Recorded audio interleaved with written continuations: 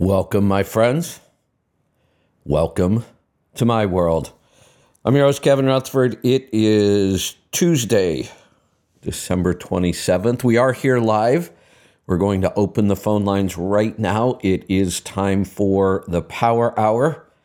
We've got the team here from Pittsburgh Power. We'll hear from them, and then we'll get to your calls and questions. We're opening those phone lines right now, so line them up. If you have a question about anything related to maintenance, engines, performance, fuel mileage, modifications, troubleshooting, upgrades, emissions, electronics, you name it, we'll talk about it. All you have to do is pick up the phone and call us. 855-950-3835 is the number. Feels almost strange to be back to work. That was the longest I've taken off in a while. A 4-day weekend was relaxing. Got another one coming up this weekend, and then we'll come back and hit it hard in the new year. Let's find out what's going on with the team from Pittsburgh Power. Then we'll get to your calls. So line them up. 855-950-3835. Bruce, good morning. Welcome back. Merry Christmas. Happy New Year. All that good stuff. Same to you, Kevin. And I'm going to start with a gentleman called me, and he has 3 million miles on a C12 Cat. Wow. 3 million. And now it's been rebuilt once. Sure. It's been rebuilt once. And he got 10 years out of our mufflers, so he just ordered another set of mufflers. Wow. I don't know if I've ever known anybody documenting 3 million miles on a block. I'm sure it happens. I just haven't really known anybody that documented it. I know the big LTL fleets used to put a lot of miles on trucks, but that's pretty impressive. Yes, it is. So his question was, when it's time to rebuild this engine, should he exchange it for a reman Caterpillar engine? So I called a friend of mine that's been with Caterpillar his whole life, and his suggestion was to save this block and crank and take it to a good machine shop and have them do the line bore and do the resurfacing the block, and if it needs counterbore, do the counterbores. Because Caterpillar's doing everything they can to save all their C12 blocks. Huh. Interesting. So I would assume somewhere there is a list of tolerances, right? I mean, we should be able to inspect a block and say, we can machine this to where it's right again, or we can't, right? Mm-hmm. That's correct. But we're telling people now, if you have a C12, regardless of the miles on it, take the block and crank to a good machine shop and let them determine whether it's usable or not. Got it. So I guess the only risk we have here is the money we might spend to find out if we can rebuild this block. I mean, otherwise, if we just said, look, we're just gonna exchange this thing and start over with the block we know is good. Otherwise, we're gonna have to take some time, tear this one apart, get it out of the truck, send it to a machine shop, and go from there. But if I would do it if I had that engine and I thought there might be a chance, I would certainly spend that money to try to keep one going. The same thing with, Series 60. We've seen so many of those. It's just a shame, I think, anyway, that the C12 was never more popular. I think that was a really, really good engine. I just don't think we realize it much because there aren't enough of them out there. It was a great engine. I walked into a shop one day, and there was a C12 block and a C15 block, and they were both stripped, and they were sitting on where the flywheel would be, and they looked identical. Yeah. Yeah, if I could, I would swap my C13 for a C12 in a heartbeat. I would love that engine in the coach. I That's think it would be ideal. That's right. And Pete's going to come in right now and tell us about the N14 and how he feels about the N14 block while we're talking about blocks. But, whenever we do get an exchange Detroit, it's a new block right now. So they're still building blocks then? They're still building blocks, and I think they're making the 6NZ block also. Okay, interesting. But let's see what Pete has to say. Pete?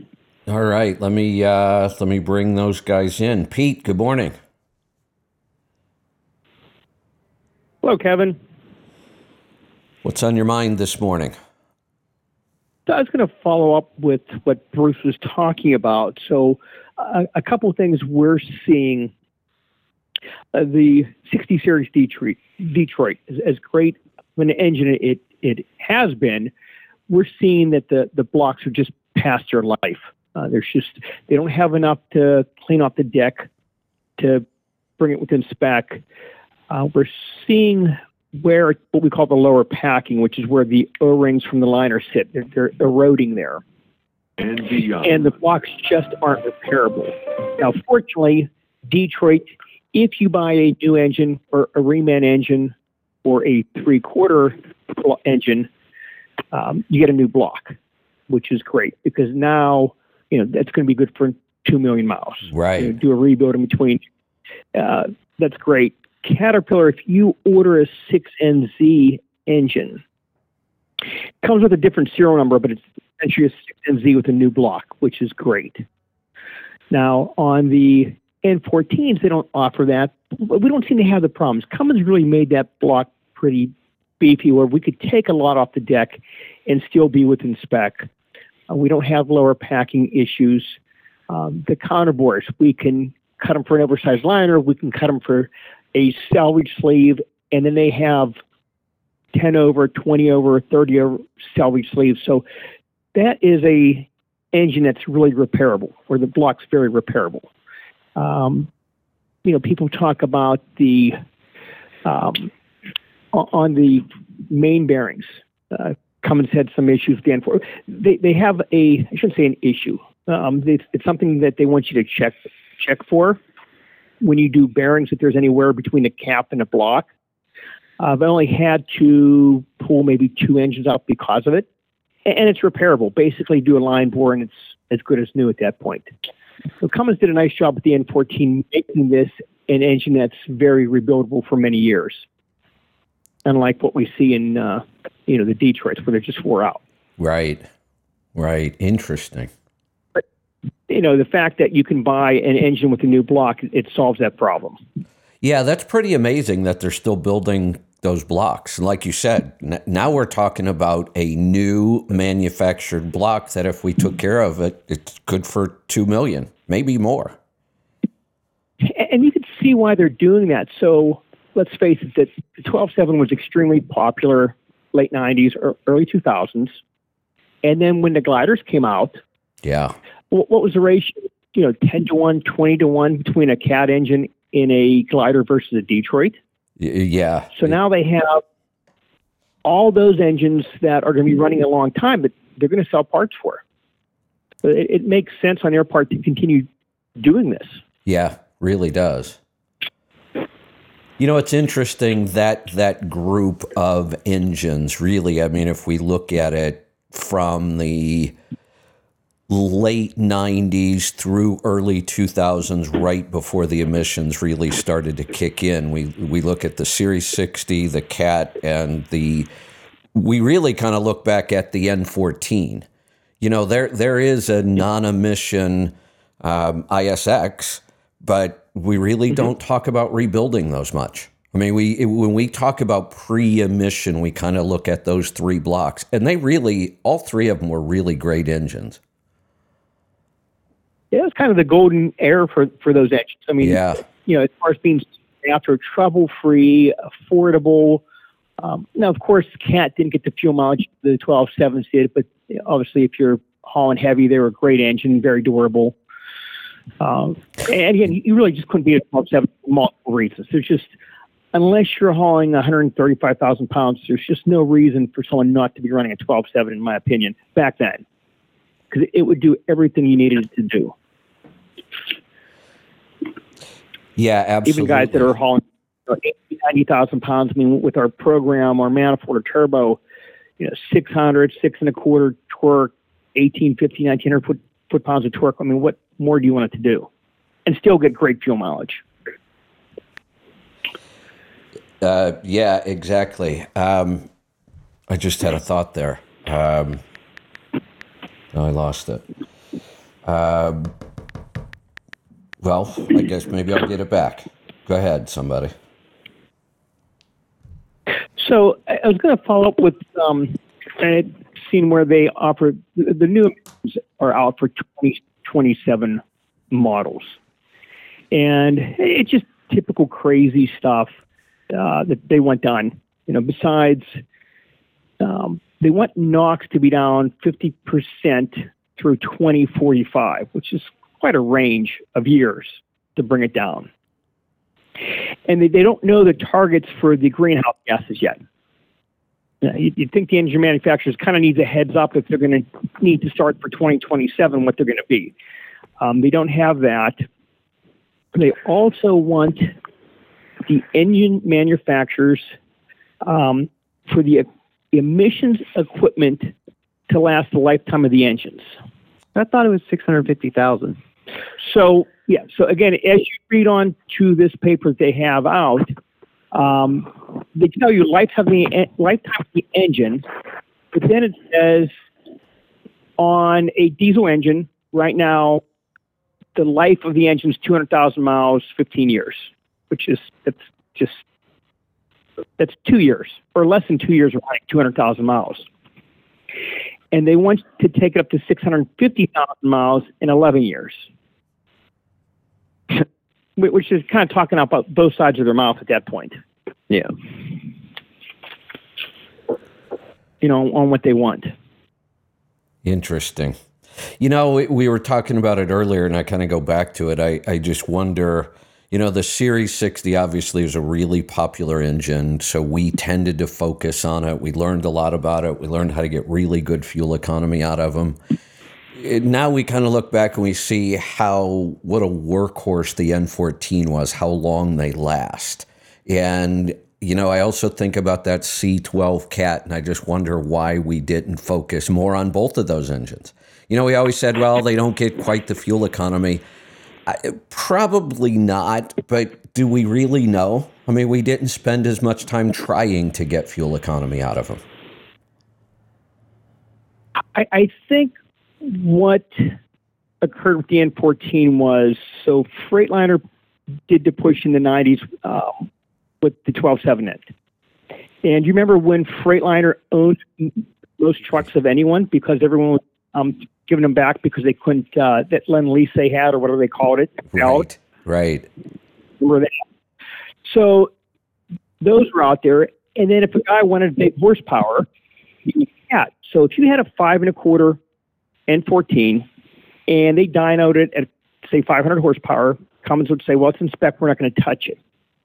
If you had a 550 Cat and weren't happy with it, it was not uncommon to see a C15 under warranty through Cat making 600 horsepower because the guy wasn't happy with the 550. So, fuel was cheap enough that people didn't care. Right. And if you wanted power, because Cat was more than happy to give you the power. Yeah. And I think it was the middle. All right. They were simply overwhelmed. All right. What else we got today? I just had a quick note on what Pete was saying. You're talking about all the 60 series. I just saw a press release the other day that Detroit has made their 1 millionth engine out of their Michigan plant, which is pretty cool. Yeah. It's a lot of engines. So, that's out of one plant. A lot of, yeah, just out of that Redford, Michigan plant or something. Yeah, that's a lot of engines.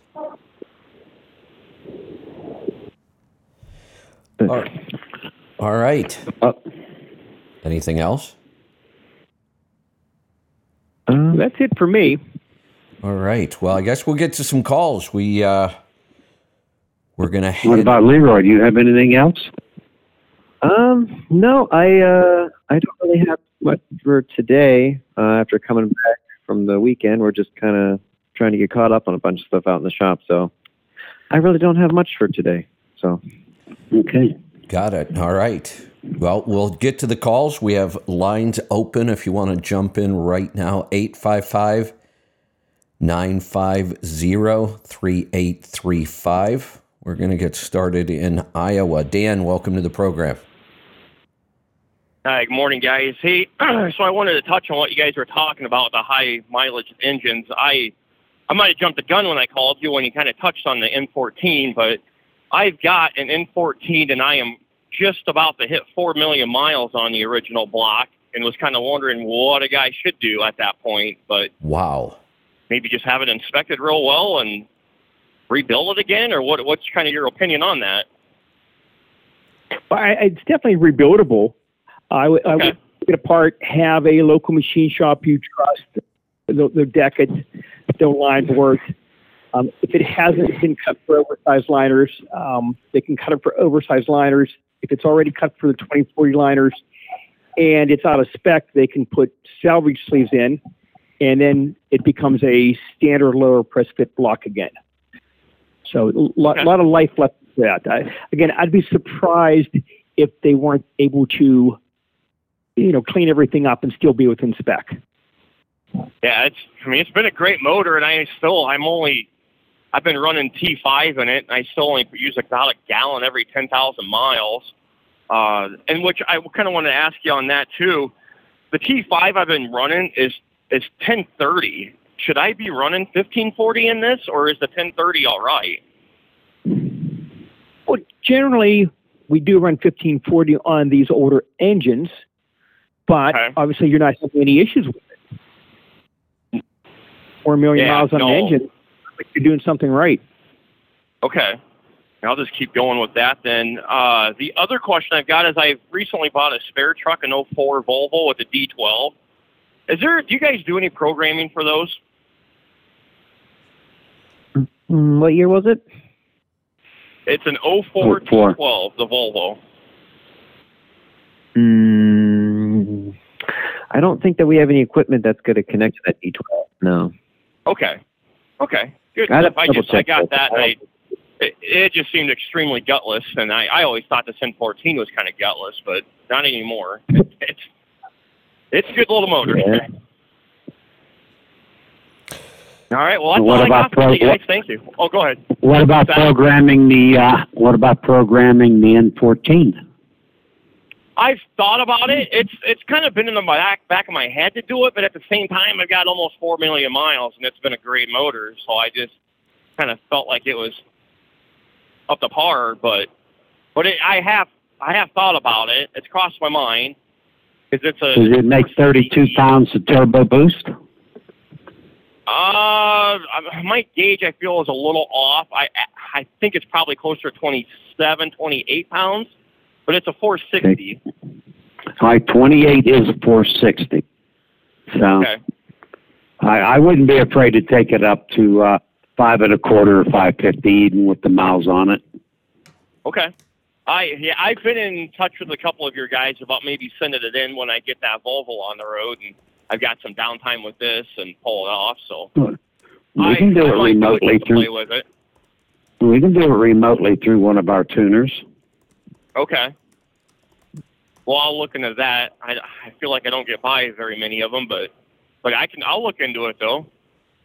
Okay. Well, there's over 100 of them throughout North America. So. Well, no, I can't, Bruce. Well, I might be able to, but this is a 2-wire ECM, and I know a lot of guys can't connect to that, so that's why I was going to pull it off and send it in. Oh, okay. What year is this engine? It's a 91 and an FLD. Wow. Yeah, and it's the first electronic N14 Freightliner put into a truck is this one. I was going to say, that's really early for electronics. 91. Yep. I mean, all the Series 60s were electronic, but Catton And Cummins really had just started. That's early.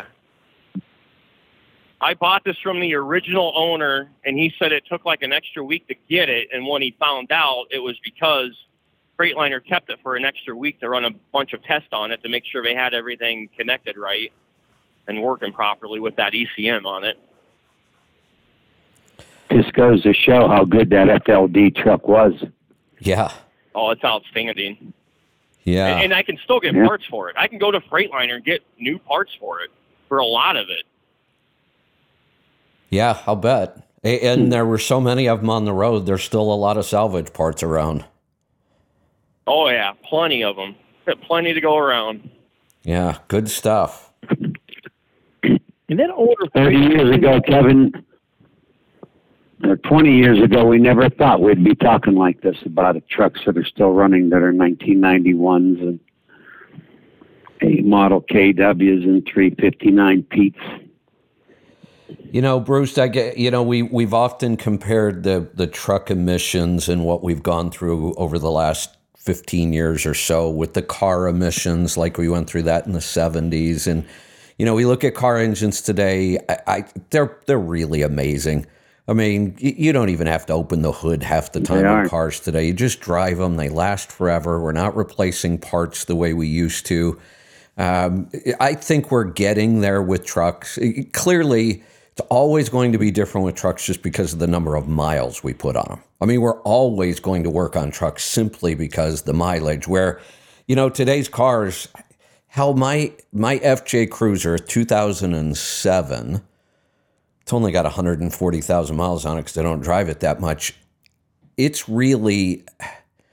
never broken down. I mean, there has never been a time, other than a battery. I went out one day, maybe twice since I've owned it, maybe 3 times, and it wouldn't start, and I threw a battery in it, which, you know, is still fairly simple on that car. Other than that, I don't know of anything that's ever broken on that car. Oh, seatbelt retractor on the passenger side. That thing just runs and runs and runs. It just never breaks. We'll never get there with trucks just because of the miles we put on them, but they've certainly come a long way. But think about what we did with kind of the small blocks. You know, once emissions started, we all kind of reverted back and we wanted to save the earlier, you know, small block engines from the 60s and early 70s, and we're kind of doing that with these engines now from those last pre-emission engines that were really good. Yes, that's true. I remember the cars from the 1971-72. They were the most gutless thing. I said to myself, I'll never own one, and I didn't until 1990. I kept a 68 Caprice with a 396 and a turbo 400. And when I got in the diesel engine business, that was my pickup. I used to put all the parts in the trunk of that car, put air shocks on the back to keep it level. There you go. I wanted nothing to do with an emissions car back then. They just wouldn't go. They were awful. And if you think about them now, nobody collects those cars. No.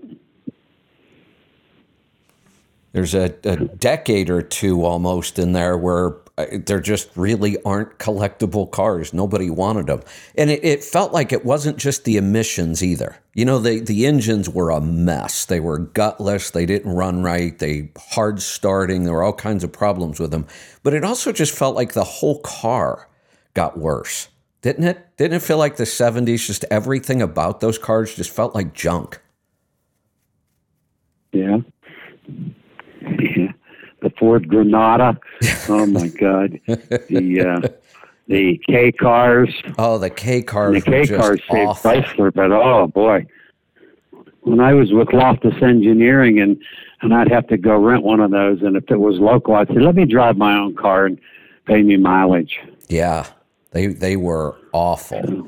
The GM the Citation, and there was a bunch of others built on that same platform. They were just awful. Yeah, we got away from trucks there, didn't we?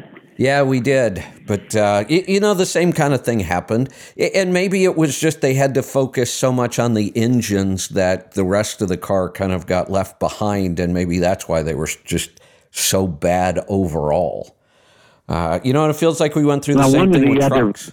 All the. One of the other. Go ahead. Problems was they wanted to change the style every year or two. And so they were more focused on changing the styling because, like in Chevrolet, you had the 55, 56, then you had the 57, then the 58, 59, 60 those two were similar. And then all of a sudden the 61s and then the 62s and 3s, those three were somewhat close. And so then they got away from that and then they started to focus on the quality of the car. Yeah. Good point. The other thing that kind of is really different from what we did with cars here in this country and most other countries, you just mentioned it, they were constantly changing the style. I mean, you might get 2 or 3 years out of a body style, and then they were making drastic changes to it. And one of the things that does is it just destroys the resale value. Because now there's nobody wants the old look anymore. Now they want the new look. So when you look at vehicles that don't change that often, the Europeans, look at BMW for a long, long time. Those cars are so similar. They made very slow, gradual changes over time. But the resale value holds up. I was just talking about my FJ Cruiser. I think they sold that thing for... how long was it? Maybe 12 years, 10 or 12 years. It never changed. That vehicle is virtually identical all of those years. And because of that, the 07 I have with 140,000 miles is still worth like $15,000. I only paid $22,000 for it.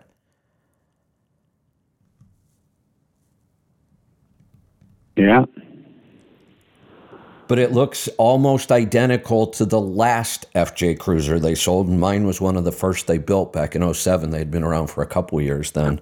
But they really never changed it. And because of that, the resale value holds up so much better. By the way, a fella just messaged me the picture of that 91 FLD with 4 million miles on it. And the truck is stunning.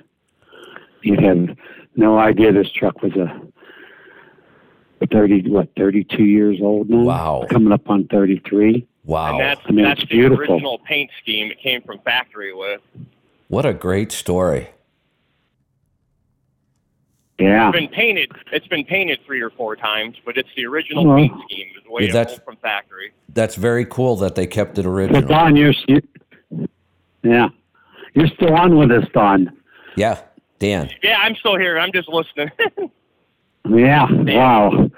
Now the truck looks phenomenal. Yeah, I try to take it to some truck shows every year and stuff, and that's why I bought that Volvo to try and keep the salt off of it during the winter months and try and keep it looking as pristine as I can. There you go. Nice. Yeah. Now, Kevin, let me see if I can send this on to you. Okay. I'd like to see it. While we do that, we're going to move on. Calls are starting to come in. If you want to join us, 855-950-3835. We're getting a little nostalgic today. I kind of figure it's going to be a slow week. Yes. We've only got 3 days this Kevin, week. Go ahead, Bruce. That should come up on your messenger right now. Text message? No, messenger.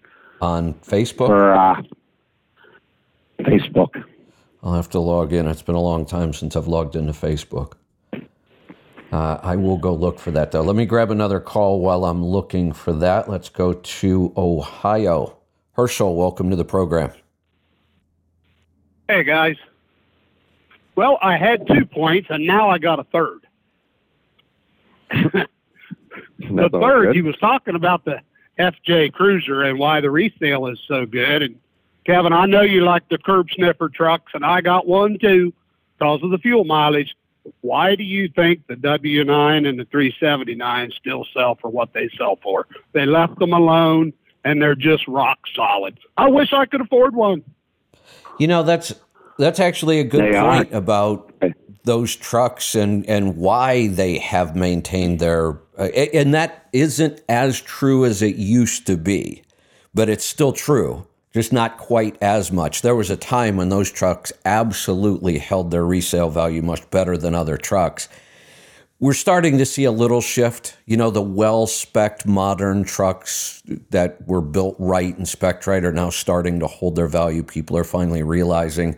But the classics did hold their value, and I think you just touched on another good reason why. They didn't change. We talked about the FLD, what a rock-solid truck that was. You can't tell what year an FLD is. If you change the headlights on a 389 and you're not a Peterbilt aficionado, you wouldn't know if it's a 389 or 359 until you open the door and look on the dash. Yeah. You almost can't tell. Yeah, there's a lot of those years where you just can't tell those trucks apart. Well, here's one for you. As you know, I now have a Volvo. I'm beginning to wonder about this decision, but anyway. Years ago, and Bruce will know this, Pete would too, Cat Cummins Detroit, all the power ratings were flywheel horsepower, always. But Volvo Mac used to always tell their horsepower, but they always said that was to the wheel power rating. Is that still true today? I don't know. I never knew that was true. Yes. Yes, a 380 Mac is really, well, Bruce, you do the 15% calculation. It's really like a 455 or something. Yeah. Because this one's a 500, but it's only 1,700 torque, which blows me away. Why they didn't make it 1,850, I'll never know. But, yeah, it's kind of weird. I just wondered if that's still true today. So you're saying the old 300 Mac from back in the 80s was 300 to the ground? That was to the ground. A Volvo Mac guy told me that at a dealership one time. He doesn't have any reason to lie. I mean, not that I know of. Well, I'd be careful with that one. A guy at a dealership telling you that, because they never know what transmission and rear is going to go behind the engine. Yeah, but it was a mechanic, not a salesman. So. Oh, okay. I trust a mechanic a little more. Can you imagine, Bruce, Kevin, Pete, all of you, can you imagine how good these engines and trucks would be if the EPA and the tree huggers wouldn't have shoved this emissions bullshit down our throat? Could you imagine how good they would be today? It'd be pretty interesting, that's for sure. Wouldn't it, though? I would love to have one that they did without all the emission stuff and see what it would be like. Wow, I bet the fuel mileage would be the same. I just got that picture. I cannot believe that is a 91 truck. That thing is just beautiful. Isn't that something? Wow. Kevin, you got to throw that up on the Tribe. Yeah, I'll put it up on truckingtribe.com. What an awesome truck. Yeah. 4 million so you miles. Wonder why. How can a guy be driving in 1991 when it looks like that and it's been maintained like that? You can understand why. Yeah, exactly. And you know what? There isn't any reason, if we really wanted to, you couldn't make that an 8.5, 9 mile per gallon truck.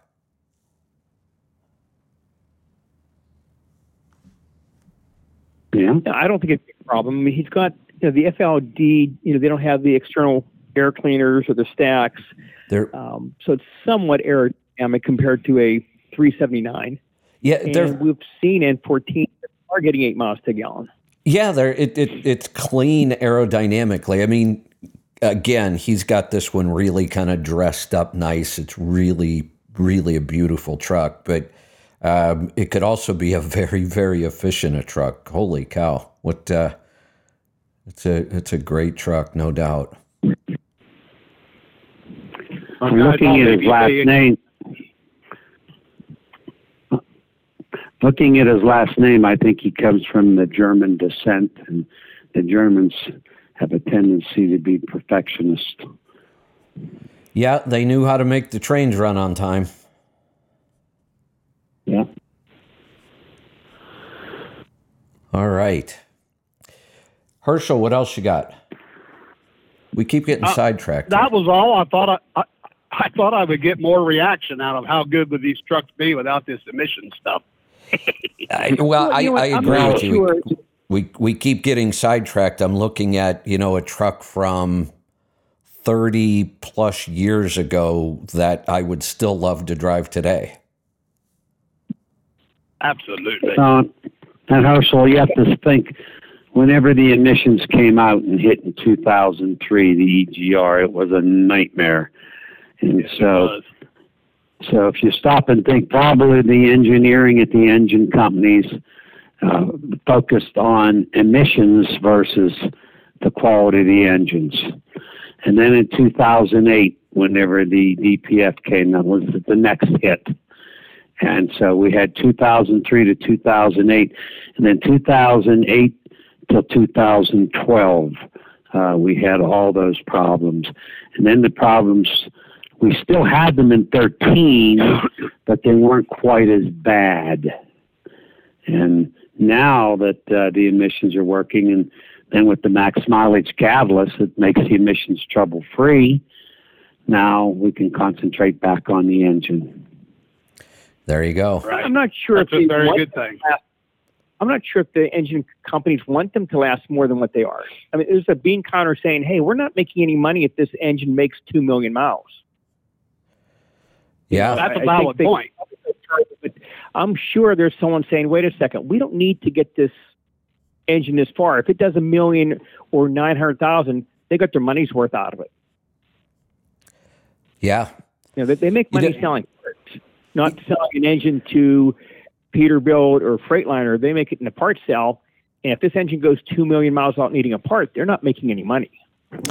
It'd be interesting to get somebody from either the automotive or the trucking industry that if there is somebody, there seems to be there's somebody that should know all the financials. Like, what has changed if we look at cars? All of us had cars in the 60s and 70s, and we think back to you replace starters constantly, solenoids and alternators and points and plugs. It was just constant. Fuel filters. You were always working on them. Brakes didn't last that long. You worked on cars constantly. It'd be interesting to know if we were to go back and take one of those cars before we started with emissions, what was the total cost of ownership over, say, a 10-year period? If somebody bought one of those cars new, kept them for 10 years, took reasonably good care of them with the initial cost of the vehicle, plus all of the gas and maintenance, what did it cost to own that car in 10 years? And how does that compare to the cost of a car today? You're going to pay a lot more for the car, but you're not going to work on it much. Hell, like I said, you can almost go 10 years and not work on anything on a car today if you take reasonable care of it, which isn't even hard to do. I wonder how that stacks up, and our truck's going to be the same way. Are we going to pay a lot more for the truck, like right now we are, but will its overall cost of ownership be better because we don't have to work on them so much? So I think, Kevin, years ago when you're able to work on your own car, I did my own work. My dad did. It was affordable. Brakes weren't expensive. Plugs weren't expensive. I think now that you have to pay someone to work on them, if you had to pay someone back then to work on the vehicles, and it was probably more expensive to own that car than now when you do very little. But the fact that most of us did our own work, it brought the cost way down. Like nowadays, who can work their own vehicle? I mean, you had that problem with the battery in the your Range Rover. Yeah, I know. You'd replace the battery, but I can't reset the ECM. Now I have to take it to a dealer to get it done. Right. Who would have thought that? Yeah, for a battery. I think they last. But if you need something done, it's not inexpensive. You're not doing it yourself for most people. That's a good point. A whole lot more than what it did. You know, you look at the higher end vehicles, you know, the European BMW, Mercedes, Audi, those kind, or the higher end Japanese vehicles, you know, Acura, Lexus, those kind of things. If you follow their scheduled maintenance and you do all their services, have you ever looked at the price of that? It's insane. Like they do the A-B service, and some of those cars, the B service is like $2,000. What the hell are they doing? Hey, Bruce, what did they want to change oil in Debbie's car from the factory? 2007 Volvo. They wanted $249 to do the oil change. Just to change the oil? They also, they checked the battery, but the battery's sealed. They looked at the fire steering fluid. Well, that takes 30 seconds. They look over at the master brake cylinder. There's a sight glass on the side. There is no dipstick for the automatic transmission. And this was in 2008, by the way. Yeah. And they also rotated the tires. I said, well, gee, you already have the car up in the rack. Right. So I'm still fighting the same cold I had last Tuesday. So anyway, it cost me $27 for the 7 quarts of oil and the oil filter back then. And I've done about 10 oil changes on it since. Yeah. So every time I change your oil, I say, well, there's another $249, dear. I wonder how much that cost has gone up. Right, that's right. Herschel had something to say here. Kevin, we couldn't have the old cars now because the liberals has got rid of the ashtrays, and where are you going to put your matchbook so you can set the points? That's how we always set the points, was the matchbook cover. You know, set them. Yeah. I used the feeler gauge. I always had the feeler gauge out. So, and then we bought the dwelometer. So once the dwelometer came, then we forgot about the feeler gauge. Yeah, I spent a lot of time with a feeler gauge. You know, Herschel, remember cigarette lighters in cars? Those kind of just disappeared. Oh, yeah. Yeah, cigarette lighters and ashtrays. They did. We used to have ashtrays in the on the doors of the back seat. Yeah, the rear that's doors right. had ashtrays in them. That's right. Yeah. They did. The little metal things with the springy lid on them. Yeah. All right. Let's grab another call. Let's go to Illinois this time. Brian, welcome to the program. Good morning. Let's all try to have a happy new year when it gets here. Hey, Brian, is there anything you can do to bring up your volume? Bringing my microphone closer. That'll do it. That's perfect. as good as I got. There we go. That's much better. Thank you. Okay. Yes, sir. So I was going to continue on the N14 saga. The father and I owned 4 of those. Bought them from a fleet. Had the service records from day one. Each of those motors went $1.3 million before we had to in-frame any of them. And one of our drivers, who put the most miles on the truck that he was driving, bought that truck from us. He's now got $2.7 million on that engine, $1.3 million on the in-frame, and he's not using any oil. He's gone on 18,000 miles, 40 gallon low. That's when he changes it. But I was in Columbus, Indiana. I had a regular run out of there, and I was having a truck serviced at the TA truck stop there nearby. And this older gentleman come walking by me, and he's talking trucks, and I thought he was a driver. And it turns out he worked for Cummins. And we were talking about the longevity of the N14. He said that was the best motor made. He says when he gets ready to in-frame that again, to pull that engine and soak it. I hadn't heard of that. He must have meant hot tank it. Yeah, that's what he meant. He said, "Go." Yeah. Well, he said soak it, but I assume that's what he meant. Put it in a hot tank. But after listening to the fellow with the 4 million miles, I'm not sure he needs to do that even. But with this 2,000,007, they looked at the bearings real quick, put the pan back on, they replaced the head, had all the injectors and everything to put on that, and they left the bottom bearings alone. And he's still just running down the road, pulling 42,000 pounds. We had the engines turned to 500 horse from 460 because we didn't want to go any bigger than that with having to increase the radiator size or get too much torque. We was pulling some hills. So anyway, he's pulling 42,000 pounds. He's getting somewhere between 6.8 and 8.4 on the miles per gallon. Been a good truck for him. He says it doesn't owe him a dime. Yeah, there you go. But I've been behind the wheel of 3 60 series trucks. And I'd go back to my mechanical 3406 any day. M14 is my second choice, but it holds it right up there close, that old 3406. So you like the 4 1/4 cat? Well, yes, it was ours was just a 400 horse, and we were getting 6.5 every mile. We got the 4 1/4s had just recently come out. It was an 85 model truck.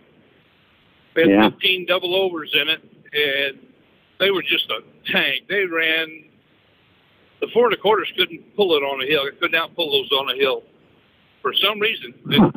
No one could understand why. Dean Caterpillar in Kansas City did all our work.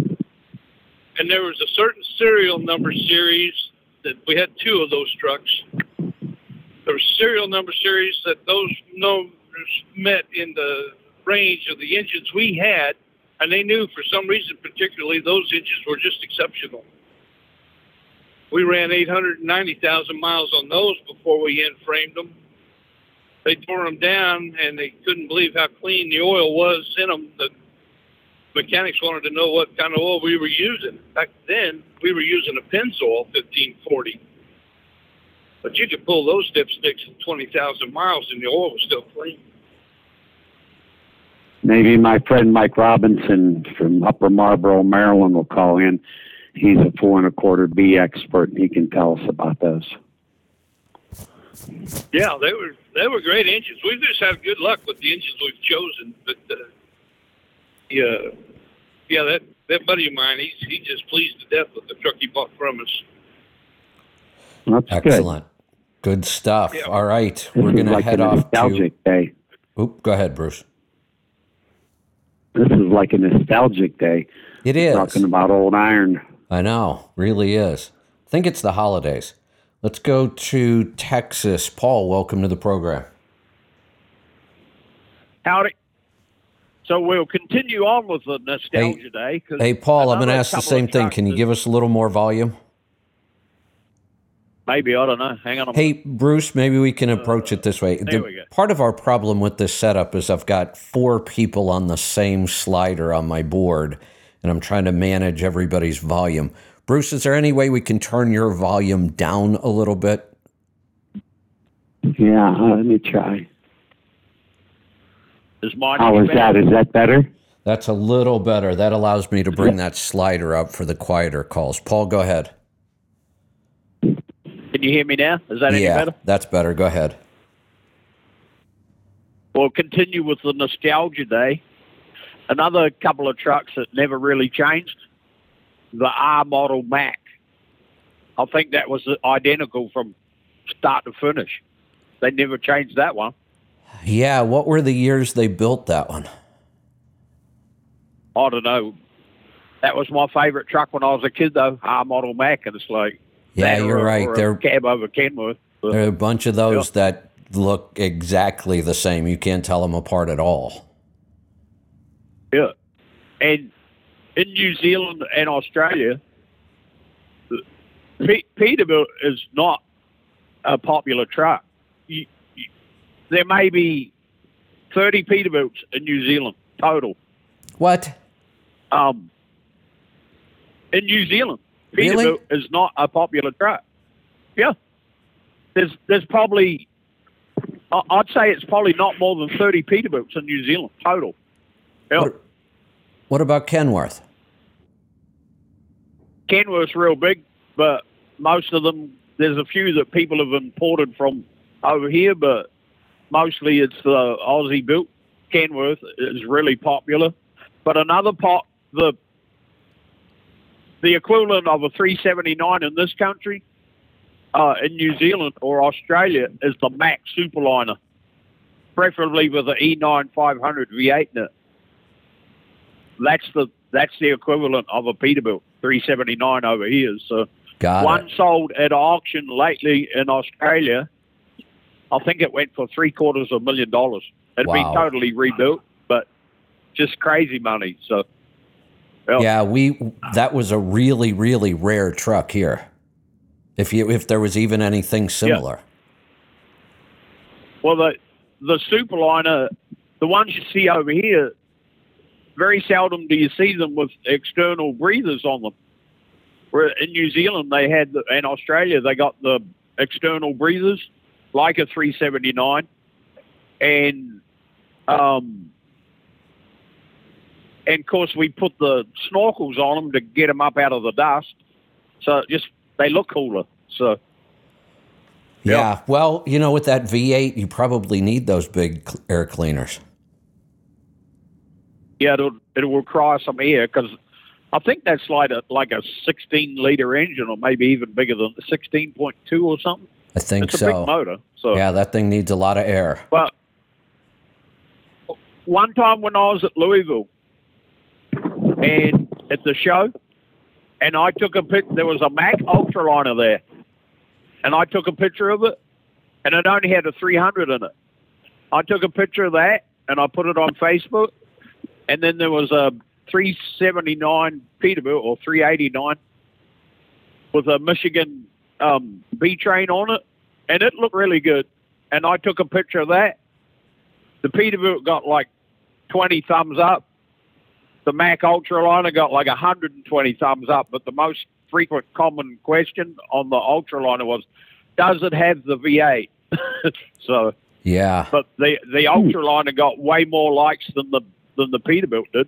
So yeah, so it's just strange how things can change. You go to a different part of the country or a different part of the world. So yeah. So that's all I got today.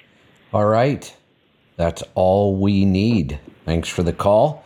It looks like it might be a short day today. We're coming up on the hour here at the top, and we're out of calls. Calls have been light today. I kind of expect that this week. Anybody else have anything we want to talk about today? We'll wait a minute or two here on some calls if you want to jump in and join us. 855-950-3835. Anybody have anything? We are starting to fill up pretty quick on the owner-operator snowmobile conference. Josh Schaefer and Mike Lane are doing most of the legwork. And Josh called me last night, and I said, I think we have a total of 22 rooms in the entire lodge. So if you're thinking about it, Josh is with Turnaround Express out of Moberly, Missouri. And Mike Lane's the owner-operator out in Utah. Or call Kathy, and she'll forward your information on to me, and I'll call you back. And it's the March 1st, 2nd, 3rd, and 4th at the Line Shack Lodge in DuBois, Wyoming. All right. We all have our rooms already set, so. All right, good stuff. Let's see. I was going through my notes. I had some things I thought I might want to talk about earlier, but I can't find them now. I read an interesting article this morning. I don't know if I've posted it yet or not. I actually found a list of all the trucking companies that had gone bankrupt in 2022. It's bigger than I thought it was. I usually catch all of those in the headline, Wow. but I missed a bunch of them. A lot of really small companies, 15 to 30 trucks. There was a bunch in that range. But there were several in that 100 to 200 range. And the interesting thing is 2022 really wasn't a bad year. It wasn't bad at all. Rates were still really strong. There's a lot of freight. I mean, even today, it's certainly starting to turn and rates are down, but there's still a lot of good freight rates out there. If this gets worse, I can't imagine how many we're going to lose. I think it's mostly because, I some of these smaller companies, especially, I went back and looked. A lot of these have started or grown since 2008. And I've said that, we've had a really good decade in trucking. Hardly ever heard about anybody going bankrupt during those years, but I think that's about to change. I think we're going to see a lot more of this coming up. I think 2023 is going to be a pretty rough year for trucking. And that one company had 383 drivers, Matheson Postal Service. Oh, yeah. That's a big company to go under. That one is on the list. That one, and you think about that. It's a postal contract. Those are some of the most consistent, that's some of the most consistent freight I've seen. It's contracted. You're loaded one way, empty the other a lot. It's hard to believe how somebody screwed that one up. It's probably just mismanagement. Yeah, a lot of those companies that have had postal contracts have had them for 20 or 30 years. I have a couple things here that I'm probably going to do a recording this week. Well, I don't know if I'll get to it this week or not. I may even save some of this stuff for next week. It's news, but it's not timely news, just some interesting stuff. I found a company, I don't want to talk about this till I can dig in a little more. I had never heard of this company before, but basically what they're doing, it looks like they're going around and buying small trucking companies, and then I don't even know how to explain this, kind of turning the company around. They don't get into enough detail. But then they're selling things as, they're actually calling it a built-for-you trucking business. So their whole point is to go buy these companies. They're probably struggling companies. Then they're doing something to turn them around and then selling them as this, here's a trucking business ready to go, turnkey. You just step in and start operating it. So here's what they claim. It says, I don't want to say the name of the company, calls these homegrown business built-for-you trucking companies. When an entrepreneur or investor purchases one of these companies, which come with anywhere from 5 or more trucks, it includes the following features. And then there's this bullet-pointed list. A trucking business entity that has passed all thorough due diligence and checks. Well, they don't really tell us what that is, but okay, I get it. Well-aged MC/DOT authorities. That's almost worthless. So what? Your DOT number has some age on it, or your MC number. Helps a little bit. It's not that big of a deal. Amazon Relay account. Well, how hard is it to get one of those? I'm pretty sure you sign up for it. That's about it. Long-term relationships with the biggest freight brokers nationwide. What does that get me? I can go start a relationship with all the big brokers today. They always look for trucks. So long-term relationships, don't really see what that's getting me either. Ryder National Truck and Trailer Rental Program, which allows companies to grow much faster than most competitors. Again, I can go set one of those up. Consistently high revenue and profits, no liabilities and pending claims. Well, I'd love to know what they're doing to make sure I get consistently high revenue and profits. They never mention any of that. Experienced and professional back office team. High performance CDL drivers already running. This is just a weird business model, in my opinion. And then they actually, probably going to get in trouble over this one, but they put a picture of the staff in there. When I look at this picture, there's eight people in the picture, 4 guys and 4 women. These are not typically the people I see running trucking companies. I don't know how else to say this. One, they're really, really young. All of them are really young. They almost all look foreign, which doesn't bother me, other than this just an odd business model. And I just wonder what trucking experience any of these people have. The model they put together seems kind of interesting. You know, here you just buy this 10 truck company and you're up and running. But I just wonder where their experience came from and what they're actually doing. I may actually call this company and find out more about them. It just seems really bizarre. You should, Kevin, because there's too many things that are negative in that, what you've just said. Yeah, I agree. This sounds really bizarre, but I could see people, you know, that have wanted to build a trucking company and haven't figured out how, thinking this is just the easy way to go. Oh, let me just go buy one that's already set up right and running. What are they doing to make sure that these... So I have an Amazon Relay account, big deal. I have a long-term relationship with the big brokers, you know, C.H. Robinson and those kind of... Well, so what? I mean, how hard is that to pick up the phone and call them? They have freight. I've never... There are very few people, small carriers, that build relationships with those big companies that work. You're far better off going and finding a small broker when you're a small company. I've seen a couple people that have done it really well, but it seems like they're promising an awful lot of stuff here, but I'm just not sure what any of it's worth. Doesn't look like it's worth much to me.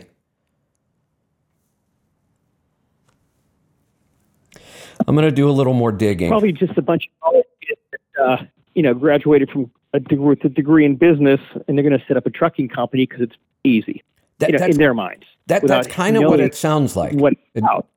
Yeah, and I'm going to post this. And again, I'm going to post this picture.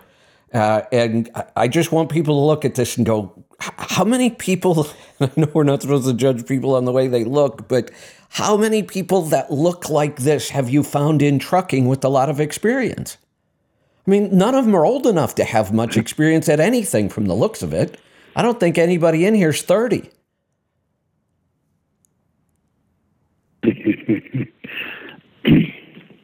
I mean, some of them don't look like they're old enough to smoke.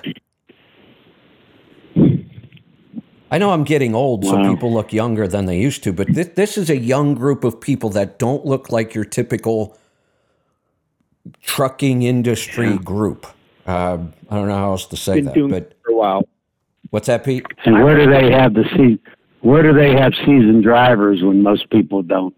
Yeah, well, that's another good point. Let me go back to what did they call this? Let me find my news again. They have this term for the drivers. Why can't I find it?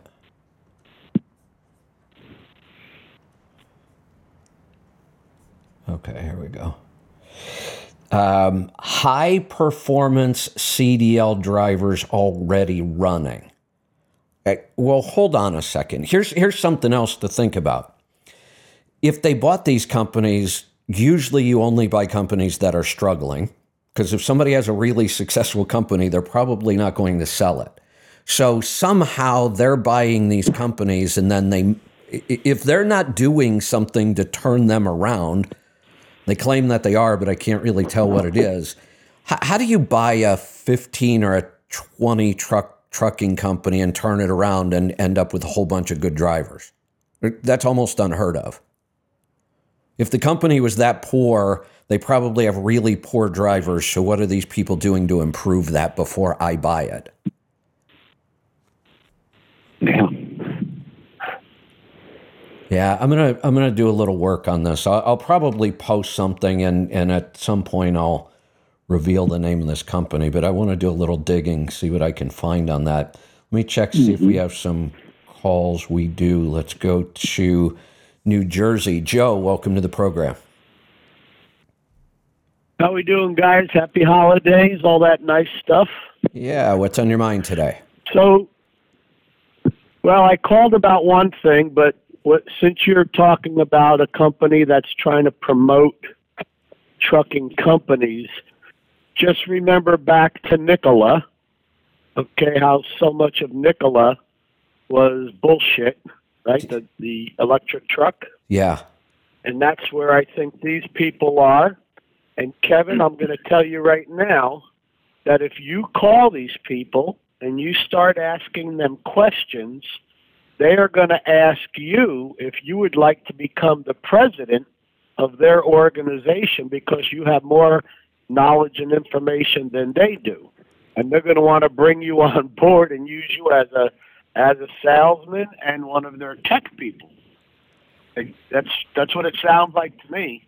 With your experience and just like, the forums you have and the calls we're on now, you have more information that I'm sure these people would love to get their hands on so they could use it as promotional.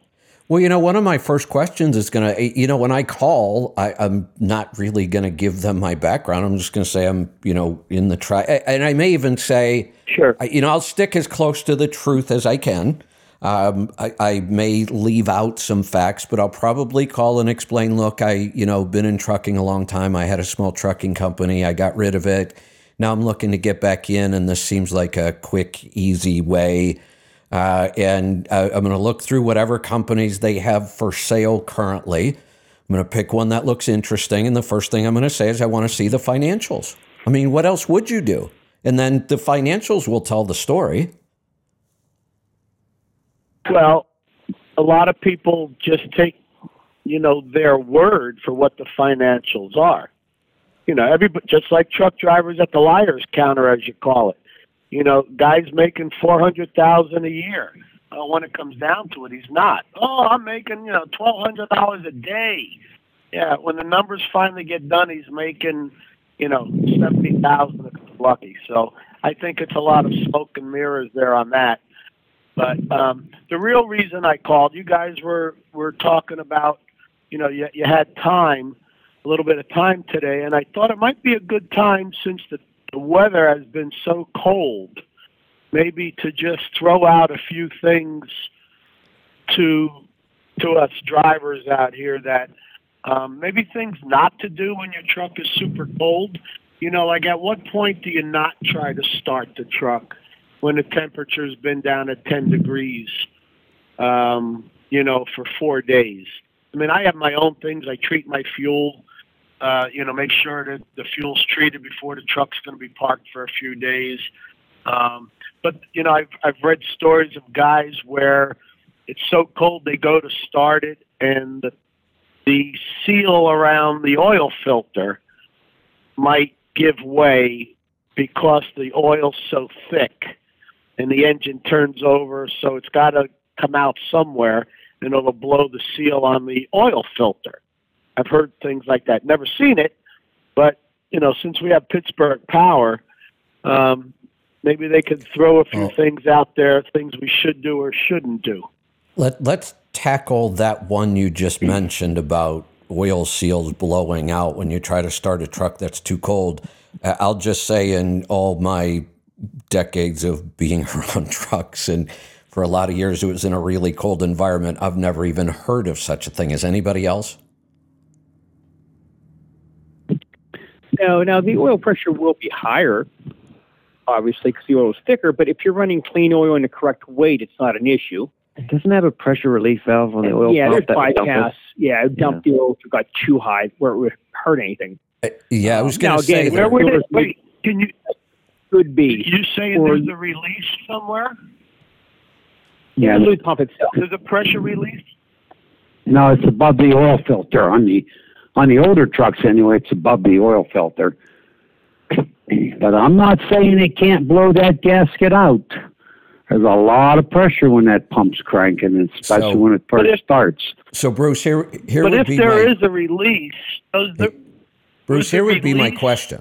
release it at this moment and not, and then would it seal up again, or do you have to go back and seal it? Hey, Bruce, you and Pete have been Yes. there in a shop every day for a lot of years. How many of those repairs have you made? None. Well, No, we I haven't- haven't, but None. but I've you never know, seen you're never going to see it all. You're never going to see it all. And look at how many times a guy gets his oil changed and they don't put the filter on tight, or they don't put the drain plug in tight, and then he loses it. So in a case like that, whenever you're starting a cold engine, if that filter's not tight, it could blow that gasket out, because that pressure relief valve is right above the oil filter. And when the engine does start and the oil's cold, it is bypassing the full flow filter. Okay, so that pressure release valve that you're talking about, I've never heard that there was one before. Would that be something that it's releasing internal pressure, or releases the pressure externally? When the oil can't get through the filter fast enough to supply the engine, it bypasses the filter. Oh, okay, very good. But Interesting. You know, we still have block heaters, and years ago we used to have plugs that went into your oil pan to heat the oil. And if I lived in super cold climate, I would have the oil heated, I would have the coolant heated, and I would also have, who was it, Pete, that made that heater that went in the fuel tank? Fox. Fox, yeah. Fox fuel tank heater. I always thought that was a good idea. Well, And maybe if we have any listeners from Alaska, I know they wrap a lot of things. And let's say you lived in Minnesota or North Dakota or whatever, and your truck's going to be down for 4 days for a holiday, and it's below zero. There's a fellow up that way that he has a old Army parachute that he bought on salvage, and he puts it over the truck, and he puts a space heater under it. And that's another way to get it warm. Years ago, we used to put charcoal in a pan and put it under the oil pan to heat it. Yep. Guys burn their trucks that way, but I've done that many times where I've blocked off around the bottom of the truck from the skirting down to the ground with cardboard, and I've pulled up a vehicle like a pickup truck with the exhaust running under the truck. You let that sit there with that hot exhaust running for 30, 40 minutes, and the whole vehicle temperature becomes about 45 degrees in 45 minutes. So so it warms up everything, all the fuel lines. Yeah, I'm all for all of those things. Anything we can do to keep things warmer. You know, we don't have to do it as often as we used to. These new trucks are so much better. But I want to go back to your original question. The question of, is there ever a time where you shouldn't attempt to start a truck because it's too cold? And, you know, your first question was, well, what if I blow out this, oil filter? Well, we've just determined that in a shop that's been around for 40 years, they've never seen that repair ever. So I don't think I would worry too much about that one. Good. Are there, and I don't know of any. I mean, I can remember trying to start trucks when it was really, really cold and doing anything I had to do to get them running. Is there at some point, should you say, no, it's too cold, I'm not going to try starting this? I don't think so. Yes. Yeah, Kevin, there is. We were snowmobiling once north of Montreal, and it was 25 or 27 below. And that happened to be the day we were leaving. I had my 95 Dodge with the Cummins. But I had the block heater plugged in all night, so I was okay. But let's say you didn't have electricity available and it's 20 below. I wouldn't try to start it without preheating the truck. And I like that trick with the exhaust. I've never heard of that one. Wait a minute. I didn't say just walk out to a cold truck and try turning the key. What we're asking, and I think what he was asking, is should we not even attempt it? Now we can all start talking about all the tricks we use to warm things up, to make things flow better, use whatever it is. I agree with you, Bruce. I would not walk out at 20 below and just try starting a cold truck. Not because it's going to hurt anything. You're not going to hurt anything trying. It's just not going to work. Well, you're just not going to get it started. Years ago, guy called and said, man, I spun a main bearing or spun a rod bearing, and when it's super cold and there's no oil pressure and you're cranking and cranking, that crankshaft is sitting on those bearings. When it's going down the highway, the oil pressure keeps it centered, so it's not actually touching the rod and main bearings because you have your oil film in there. So the crankshaft tries to climb up the side of the bearings when it's cold and you're cranking. So there is a... But I think if you're running the right oil... if I'm running 1030 and I'm running synthetic oil, which we know has more startability than 1540 mineral base, and it's going to be a lot easier to start. But again, you can't have 1540 where it's 25 below and expect it probably won't even turn over without heating it up. But if you're running 1030 synthetic, it probably will. Yeah. When you do start an engine that's very cold, and it'll bang, make a lot of noise, what is it that's actually making those noises? Before we had the computer, the truck would sometimes run high, low, up and down. But then with the computers now, my understanding is that the computer is mixing the proper air and fuel for it to get normal as quick as possible. But sometimes if an engine, because I had it a couple of years ago, and it was about 30 below zero wind chill, and the truck, I thought it was going to be warm because my generator was running, and I thought the generator would keep enough heat going up to the block, but it didn't. But when I started it, it starts banging and making noise. And, you sit there and say, oh, my God, what am I damaging? So what causes the noise? Is it the fuel that's not being able to burn, that's chiming in the cylinders or something, or what is that? I think it's the fuel on the electronic engine. And Leroy, if I'm wrong, let me know. On the electronic engine, it's able to advance the timing. The engines start in the retarded mode, but within about 4 or 5 seconds after they start, they want to be advanced. And that's why if you see white smoke on a really cold engine, even though it's electronic, and then all of a sudden it clears up, that's the timing advancing.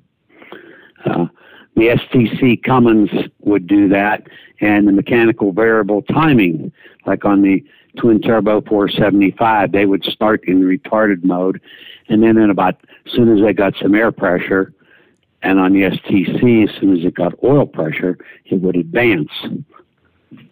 So when it's retarded, it lets the piston get closer to top dead center to generate more heat. And then when you advance, it fires way before top dead center. So what you're hearing, especially on the older mechanical engines, was just trying to burn the fuel.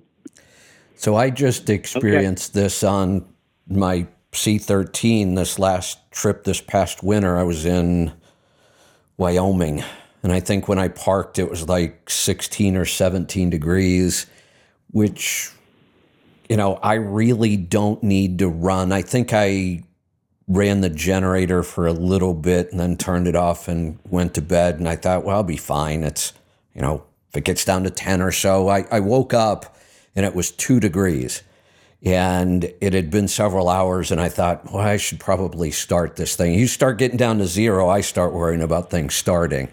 It almost didn't start, and then it finally caught. And Bruce, it was doing exactly what you were just describing, just rolling white smoke. Like I had just wiped out, 50 yards around me. You couldn't see anything. There was so much white smoke. It probably took, and this seemed like a really long time. I'll bet it took almost 3 minutes for that to clear up.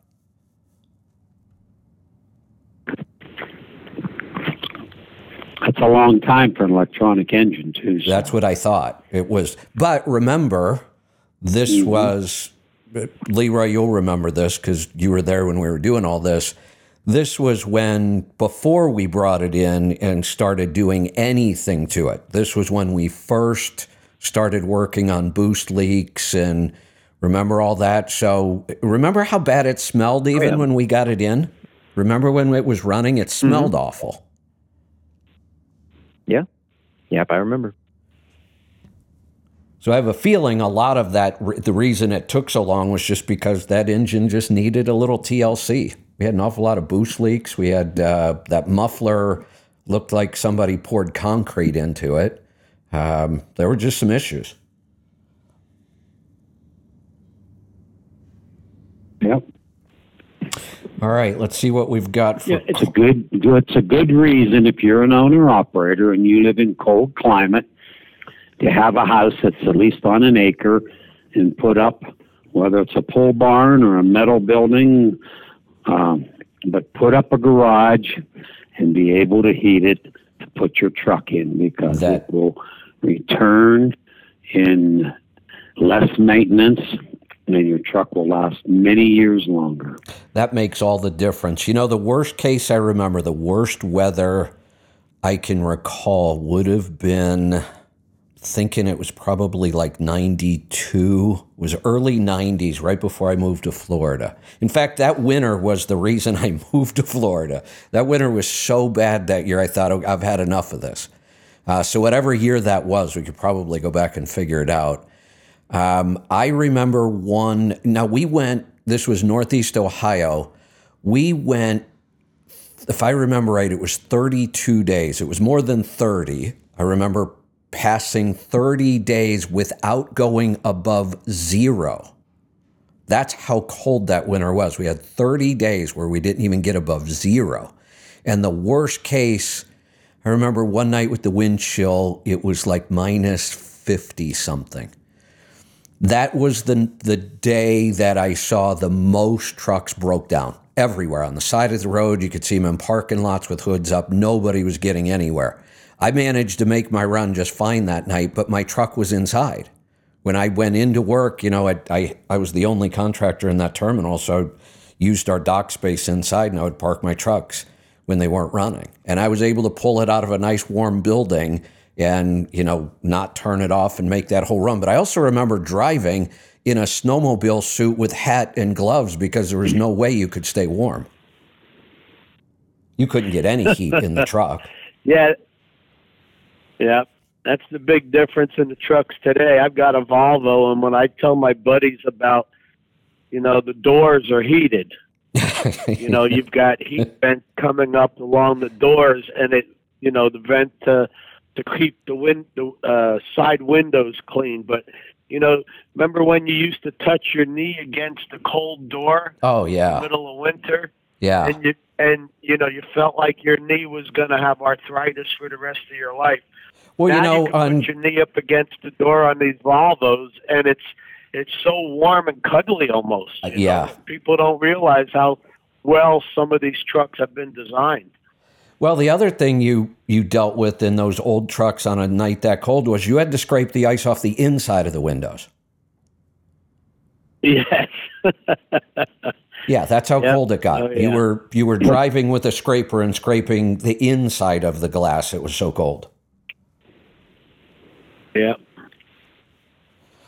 All right, we're going to grab another call here. We're going to head off to Iowa. Lance, welcome to the program. Hi, guys. I've got a 6NZ that came out at 450 or 455 horse, and I was wondering what a guy could do with that to get some more power out of it. Well, the first things to do is put our mufflers on it, our damper and balancer, the manifold turbo, and let our engineering department program it. When you can have about any horsepower and torque you want. The turbo is non-wastegated, and we did put your damper on it. We did not put the balancer on. Okay. And the exhaust is open. All right. Yeah, the exhaust is open. And did you put our manifold on it? No, sir. Just the manifold and turbo alone is about 80 horsepower. Okay. So, and then the program, that's all you need to do. Okay, the shop that does the most of my maintenance has a computer that he's able to hook up to the truck and able to get onto the internet with. Would he be able to get with you guys to do that without a great amount of trouble? Yeah, we can make that work. Pardon? Yeah, we can make that work if he's got the a laptop and everything. Yeah, we can make it happen. Okay. Is there someone specific that we need to get in contact with on your end to get that set up? Yeah, so just contact us during our working hours, and we'll get a hold of your guy or whatnot. Just schedule a time for us, and if we need to install any software, we'll do that, and we'll walk you through the process. And should take less than an hour and a half, I would say. Okay. So would that have smaller injectors being lower horsepower, or were those all pretty much the same, do you think? The really low horsepower ones, yours might be on the edge of that. Like, I think there were some 370 versions or really low 400 versions that had small injectors, but yours might have the next size up. But yeah, I mean, with the turbo that we put on, you're going to have, with the tune, you'll have plenty of power. You'll have more than you'll ever need. So, okay, even with the small injectors. Okay, that sounds like the plan. We'll work toward getting you guys together and see if we can make that happen.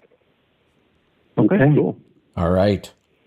Sounds like a plan. So, Kevin, do we have any calls right now? We don't. What's on your mind? Okay. I had a guy call. He has the MBN Cat, which was the predecessor to the BXS, the twin turbo Acer. And that was the bridge Cat, and that was the one that Caterpillar had to pay a fine to the government for every engine they built. And it was a bad engine until we figured out how to make it a good engine. But he had it rebuilt, and they put 6NZ pistons in it, and they put a 5EK camshaft in it. And I don't know who programmed the ECM, but he's not happy with it. He wants to bring it in. And, you know, we talk on the big cams and the N14s how you can't mismatch the parts. Well, here's a Caterpillar that's had some mismatched parts because he stayed with the MBN injectors, and you can't do that because the MBN has a higher compression ratio, and which means the piston's taller, so the spray angle coming out of the nozzle is different. And that's probably the majority of his problem right there is the MBN injectors need to be changed because the injector spray angle has to match the dome of the piston. So if you have a mechanic who wants to do all these strange things, you're better off to keep the 6NG camshaft, the 6NZ pistons, and the 6NZ injectors. Now, on the MBN, once we unbridge it and do the manifold and turbo, it's a great running engine, and it does great on fuel. I would stay with the MBN camshaft, the pistons, and the injectors. It's the turbo, manifold, and ECM programming that need to be changed on the MBN. But when people call us and they have a morphodite like that, and they're not happy with how it runs, sometimes you have to go back to the basics. Got it. All right. Good stuff. Anybody have anything else? No. No, I had don't. one other thing, and again, I'm working on this for later. I just found it this morning, and I want to do a little more digging on it. Where was that website I had? So this is a website. It's called Next Big Future. And it's a news site. They report on a lot of different things like science, technology, the military, medicine, quantum computers, artificial intelligence, crypto, blockchain. They kind of just report on a lot of kind of cutting edge technology. And I just happened to see that they had a headline, and the headline said Freightliner Cascadia trucks versus Tesla semi, which was kind of misleading because it's just a really short article and they don't really compare. Well, I guess they did a fairly decent job of making a comparison. The problem is the numbers they're using for the Tesla truck, it sounds like they just made them up. I mean, they talk about the weight because we've been questioning the weight and it doesn't seem to be published anywhere. And they say it's 26,000 pounds. But then I read later on in the article that they're just estimating. They have no, other than their guess, they have no idea how much it weighs. They're just guessing it's 26,000 pounds. But then there's another number in here that makes me a little insane that they posted this because I can't find this anywhere. And I'll guarantee you this is bogus. It says the cost of 1 year driving 100,000 miles is $17,000 for the Tesla and $80,000 for any diesel semi driving 100,000 miles. Does anybody find a problem with that sentence and those numbers? Yeah. First off, where did they get $80,000 for 100,000 miles on any, their term, any diesel semi truck? Well, bullshit. What cost are they taking into account here? It's clearly not just fuel. The worst truck on the road doesn't spend that much on fuel. So are we talking about fuel, maintenance, truck payment, all that stuff? Because then I'm not sure where they're getting $17,000 for a Tesla, because that's not going to happen.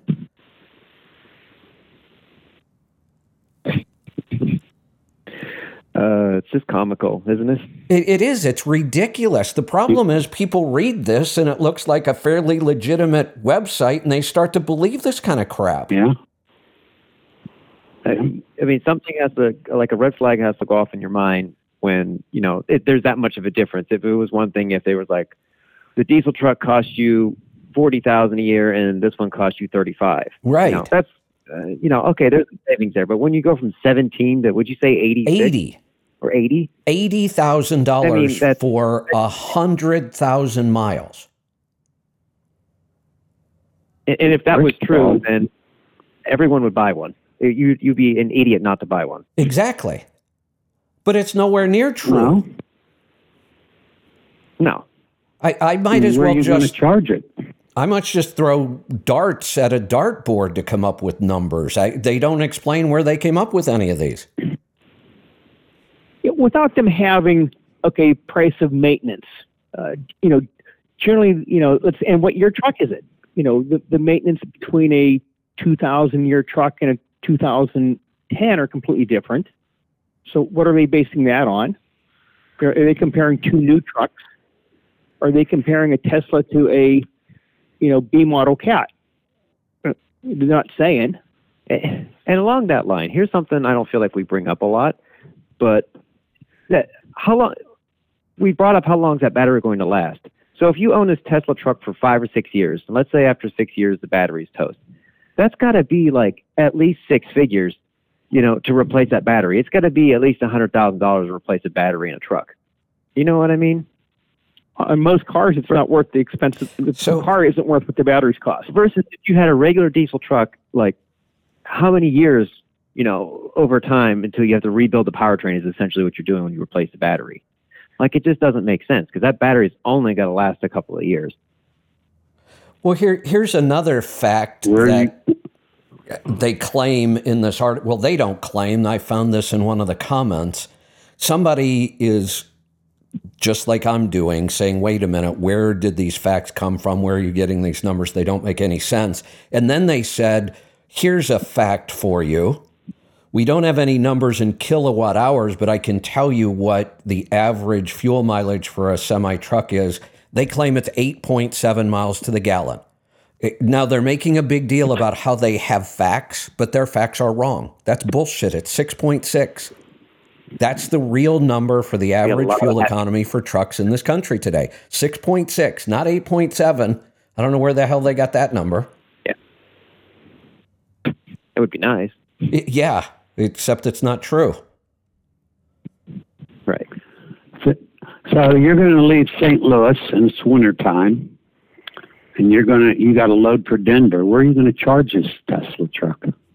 Well, that's a big issue for all electric vehicles right now. We have to build out charging infrastructure, but I'd love to know who came up with the $17,000 to run a truck 100,000 miles. How can you say it's going to cost $17,000? That's what I mean, right? You don't even know where you're going to get the electricity to charge it. That's my point. And nowhere have I seen anybody put a price on this electricity yet. Right. Yeah. It's just all a mess. Yeah. I mean, they're talking like they already know the price of the electricity, except I can't find it anywhere. And I can't believe it's just going to be the same everywhere. Isn't it going to be like fuel? Isn't it going to be different? I would have to imagine you'd have to have some sort of surcharge because you had to build a facility that could handle charging trucks. And you can't just charge them the same electricity as what the building gets. You have to pay for the building. You have to pay for all the equipment. This is the problem I have with the electric vehicles. It's not that I don't like the vehicles. It's I don't like all the bullshit and lies about them. Let's just deal with the reality and what they are. This is just ridiculous. And then, I try to figure out who this author is. Well, Brian Wang is a futurist thought leader and a popular science blogger. Well, obviously he knows nothing about trucks. He probably should stick to things he knows about to write about, because this was a total waste of space to even print this stuff. Yeah. All right. We've got one more call. Pretend you're right out of... Go ahead, Bruce. Hey, Kevin. Let's pretend you're right out of college. You have your master's or bachelor's degree. You're 22 years old. You're hired by an engine company. And your supervisor said, here, write an article on this. Yeah. That's about what this sounded You like. don't even know how to change a spark plug or change oil because you came from a middle-class family.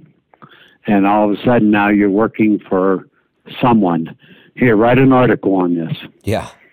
So you get on the computer and you start to do your research.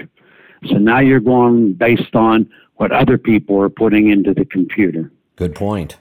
And that's all this stuff is. Yeah. That's all this is. You're right. Anybody can write about anything. You just go into the computer and look. You can come up with your own thoughts. But your thoughts are somebody else's and somebody else's. Good point. That sounds like this was. Like he just randomly went out and did Google searches and started pulling numbers out of the air. I'm not even sure he did that much. It sounds like he made up some of these numbers. All right, let's grab one more call. Let's go to New York. George, you get the final word today. What's on your mind? Hey, how you doing? Little story at the max mileage. Got an old snow blower that I had in my house that came out of a garbage dump, actually.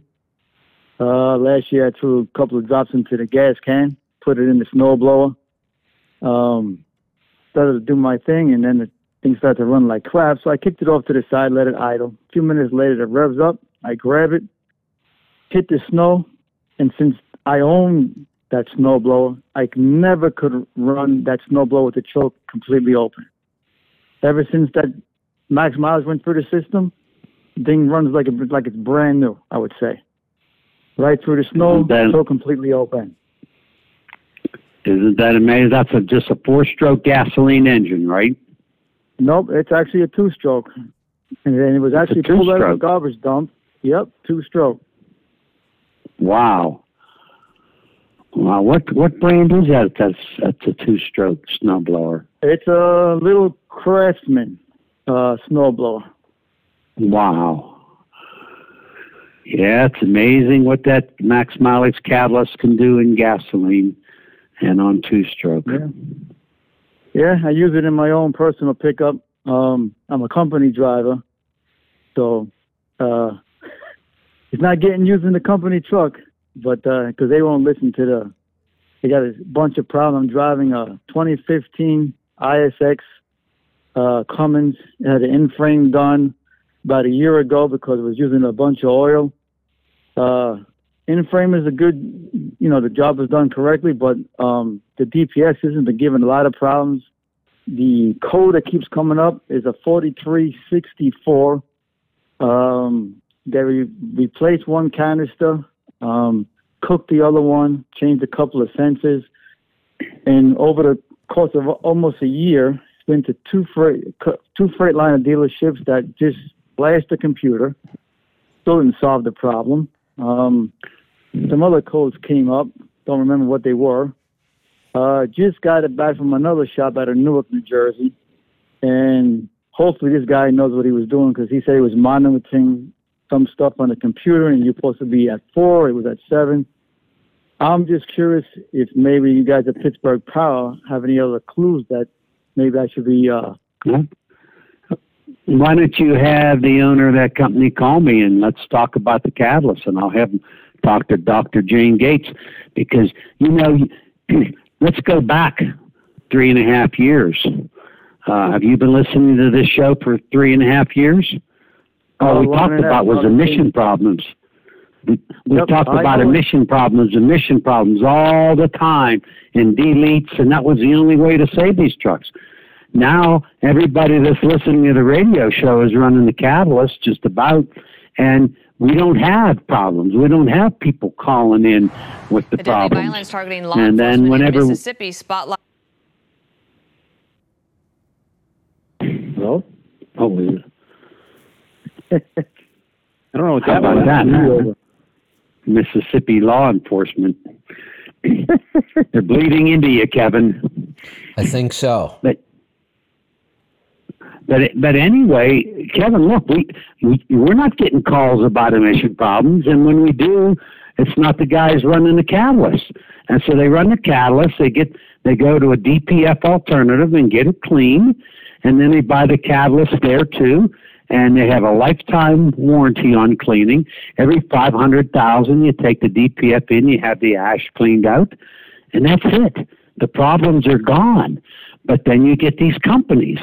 They don't want to spend the money. Peak Ready Mix in Silverthorne, Colorado. They buy 1,000 or the whole company buys 1,000 EGR valves every year, and they just replace them. They think that's the answer, and it's not the answer. And for 2 years, they ran the catalyst because of their maintenance superintendent tried it and saw that they had 0 problems.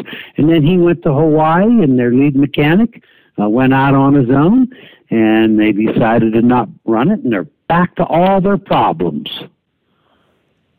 And that's the problem with fleets. Dealing with people that are stuck up in that office. It's a problem. And, yeah. Well, and Kevin, I bought your program back in 2015, Stop Holding the Steering Wheel, and just dusted it off a few years ago because I was getting the urge to do it my own thing again. But the main thing was your program and the numbers weren't satisfying to me, and it was just in the emission system. Wasn't willing to take the chance on going on my own with that situation. So yeah, I stick to be a company driver. I got another 7 years to go to retire. That's it. There you go. And that was my point on the first part of that whole book, was to talk people out of doing this, not to talk them into it. And I've talked a lot of people out of it. I think for most of them, it was a good decision. One more thing here on the... Wait, don't let this driver go. Is he still with us? No, we lost him. Hopefully he's still listening. Be careful with that R word, that retirement word, because I was in Florida for a month, and there's 80-year-olds working in toy stores putting price tags on because they can't afford to be retired now. So let's think if you retired 10 or 15 or even 6 years ago.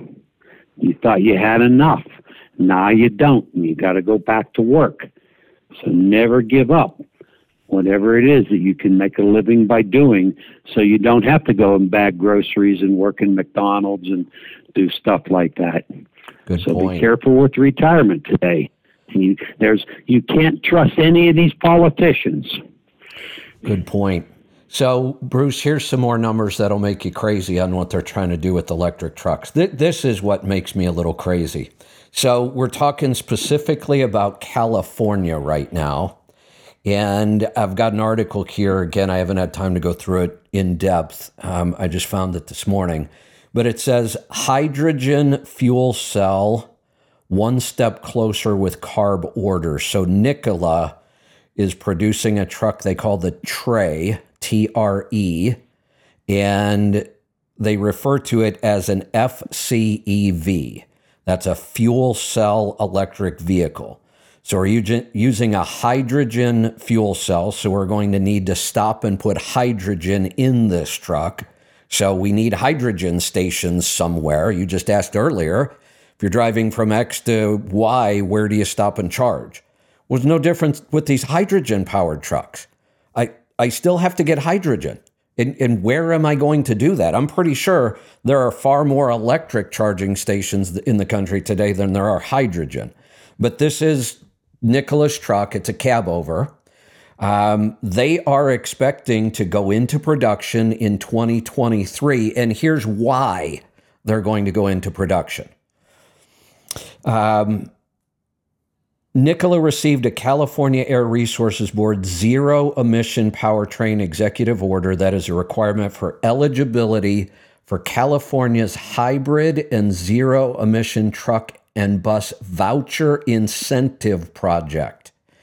The Nikola TRE FCEV as an authorized vehicle under the HVIP program for a base incentive amount. Get this, California is going to give them some sort of a tax credit, $240,000 per truck. That's the state. The federal will also give them another $40,000 tax credit. $280,000 of our money, well, not ours because we don't live in California. The federal part is ours. But if I were in California, I would be so pissed. $240,000. It goes up, though.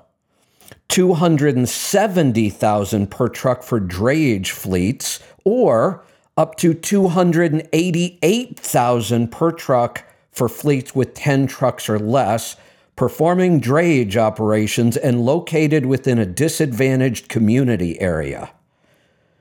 Eligible non-drayage fleets may secure up to 30 HVIP vouchers, and drayage fleets may secure up to 50 vouchers. Do the math on that. Somebody's going to get potentially $310,000 times 50 trucks. Where's that money going to come from? It's coming from us, the taxpayers. That's the only place money does come from. The government doesn't have any. It has to come from us. That's right. Hey, Kevin, they're also talking about doing that with school buses. So, and I'm sure it's California. I don't remember exactly where it was, but if you're a school district and you want to get away from the diesels, which most of them are now, and you get the electric bus, they're almost paying for most of the bus. Like a bus is about $100,000 now with a diesel engine in it. If you buy the electric, which is a lot more money, but with the incentives, it's cheaper to buy that bus than a diesel bus. Again, it's coming from taxpayer dollars. This is just insane. Wow. I thought the $40,000 federal credit was insane. And now they're talking about $240,000 or $288,000. What a disaster this is going to be. Okay, Kevin, did you ever, and I think I might have mentioned this to you several years ago, I heard that 53% of the population get their check through the government. 47% of us work to pay that. That's the problem. That's all your military, all your police, all your firemen, all your city, state, county workers, politicians. That all comes from 47% of the population. Well, what about all these population retires? What about all the welfare programs? Who's paying for all those? All the welfare people. Yeah. Right. All the giving Nike shoes to the illegals coming in. I mean, that 47% of us can only pay so much, and the well's going to run dry. So here's another quote from this article. Nikola estimates fueling time for FCEVs at its Nikola fueling stations will be around 20 minutes, based on expected technology improvements. They can't do that right now.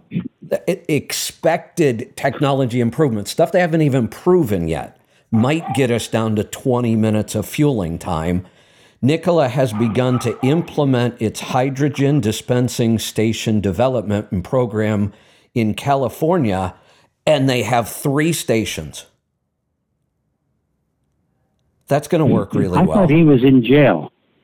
Oh, yeah, he was in jail. Now, the founder of Nikola is potentially going to jail. Yeah, he's been sued for all kinds of money, and he might face jail time. The company's still going.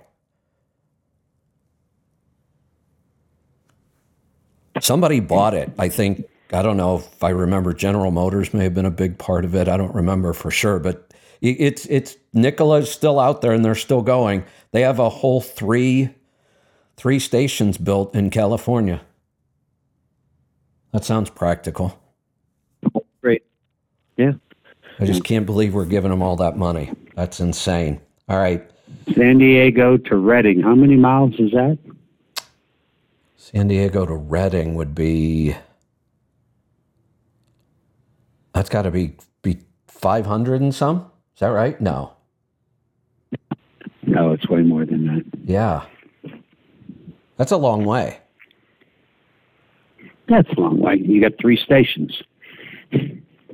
Yeah, and there are San Diego to Portland. Right? Well, think about that, Bruce. Traveling north and south in California, depending on what time of day or night it is, I might use I-5 or I might use, what's the other divided highway there just east of I-5? I want to say 101, but that's not right. There's another, you can go either way. Well, but where are these stations going to be if there's only 3 in the whole damn state? And I just don't understand the whole hydrogen thing. This is complicated. This truck's heavy because now it's got batteries and hydrogen. I don't know. And we're going to spend all of this money from people who don't get one of these trucks. We're paying for all these. I think it's a shame. So when I travel from Maryland back to Pittsburgh, there's one charging station, a Tesla charging station on the Pennsylvania Turnpike. I think it's out in New Stanton, Somerset area. I pull in, I see the Tesla sitting there. I go in, use the restroom, maybe buy something inside to eat, come out, fill my fuel tank, and I'm gone. They're still sitting there. I said, did you ever try to catch somebody that's 10 minutes ahead of you going down a highway? 10 minutes. Yeah. Not 30 minutes. Right. 10 minutes. Yeah. You can't catch them. So and if they want to go east to west, they're going to lose so much time on charging. Now, the new, do I want to call it Lucerne or Lucid? The Lucid Air. Yeah. It'll go 500 miles. Right. That's not so bad. You can get 500 miles running your air conditioner or your heater and drive at 80 miles an hour. Oh, now you're pushing it, Bruce. But that car might get 5 miles. But where do you? Yeah, it might get 500 miles, but not that. That's ideal. That's absolutely best case scenario. Okay. So where do you charge a Lucid if it's not compatible with the Tesla You have to find charging these other station? And what is charging Tesla stations. going to charge you to charge a Lucid? Exactly. Nobody talks about the cost. Here's another one, though. Who's going to fuel my hydrogen truck? Do I have to do it? I can't imagine that I'm going to be allowed to do it myself. So we're going to have to pay people to stand there and fuel these trucks, right? I did see a hydrogen gas station several years ago. There were some hydrogen cars, I think, and the people were putting fuel in themselves. Hydrogen? It's like only one that I've ever seen. I think it was hydrogen. I didn't know we had any hydrogen vehicles on the road. Maybe it was natural gas. Natural gas, yes. We had natural gas vehicles. Look at the natural gas. I mean, look at the explosion we had on natural gas 20 years ago, and we thought that was going to overtake diesel fuel, and it hasn't. No, natural gas was and still is a disaster when you try to convert these diesel engines. Roush does a bunch of them, and all the data I saw when they converted a Class 8 to natural gas, the maintenance cost doubled. Why? I don't know. They didn't give any details. They gave the numbers, but they didn't give the details. Now, these were natural gas converted Cummins engines, and I'm pretty sure the company is Roush. They do a bunch of pickup trucks too with Cummins. But they were doing, I think it was 2014 or 2015, they were doing a lot of these and putting out numbers. And after about a year there were 2 fleets that had several, like maybe 10 to 15 of these trucks. And after a year or about a year and a half, they started reporting numbers. And I went through the numbers, and the maintenance cost on that fleet, when they compared a traditional diesel-powered truck with that same Cummins, the trucks were virtually identical, except some had been converted to use natural gas. The maintenance cost on the natural gas vehicles was double. They didn't explain why. Yeah. I just sit by a major truck stop and watch the trucks going in and out buying diesel fuel. How are you going to replace that with electricity? Or hydrogen. Or hydrogen. Yeah, I or agree. Anything else that we have. Yeah, and I'm fine with either technologies as long as they can make it on their own, not getting hundreds of thousands of dollars of tax credits. That's the biggest problem I have here. Not the technology, the fact that we're not really proving that the technology can work on its own. We're only proving it can work with big government incentives. And I'm not even sure it's going to work then. All right, I keep saying this, but we're going to grab one more call and then we're going to wrap this up today. Malcolm in Utah, you get the final word.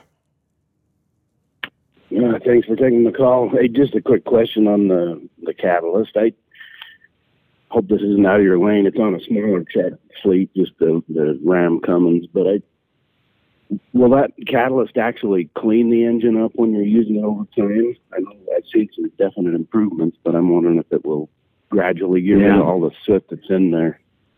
It will get rid of all the soot. If you take an over-the-road truck in 90 days, it takes about 90 days of running to completely clean that engine out in the emission systems.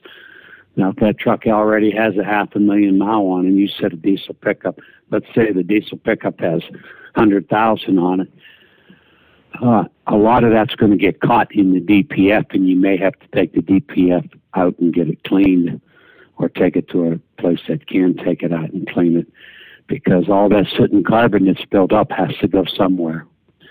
But it will render the engine spotless inside, and the entire exhaust system. What I've run since they came out, and still running them commercially for years. And I just had one that had close to 700,000 on it, an 07. They're the pre-def ones, but had to put a new turbo in them. When we had it apart, the plenum and the EGR system, everything was just clear full of soot. We cleaned that pretty good, but I have an 09 that's kind of in the position, but I run the catalyst in it, and it seems like I could swear the turbo and exhaust brake, everything's starting to work better.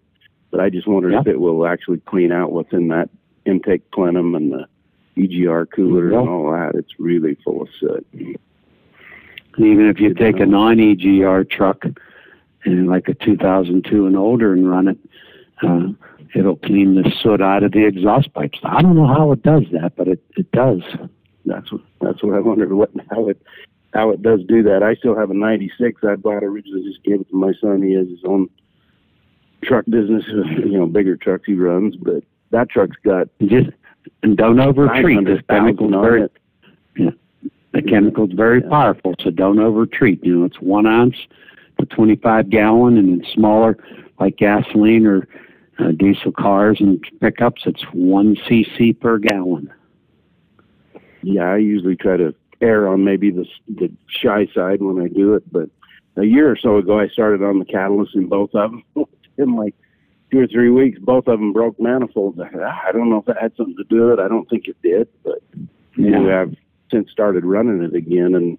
And my 09, that it when I'm pulling a hill, it'll get a low boost code, which I think the turbo's just a little bit sooted up, but it seems like it's freed up. And just a Ram? Yeah.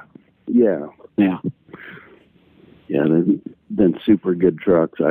Like I say, I just haul farm chemical all over Utah. I have for like 35 years and started running them, and they've just been phenomenal. The 96 was the best, of course. On that manifold, do you have pyrometers in these trucks by any chance? I don't. I drive them myself, and take it pretty easy going over the big mountain passes in them. But I should put pyrometers in them. Yeah, that has no control over that exhaust temperature. So, yeah, my main question was, will it clean the engines up? It sounds like it will. Maybe I should be selling it. It will.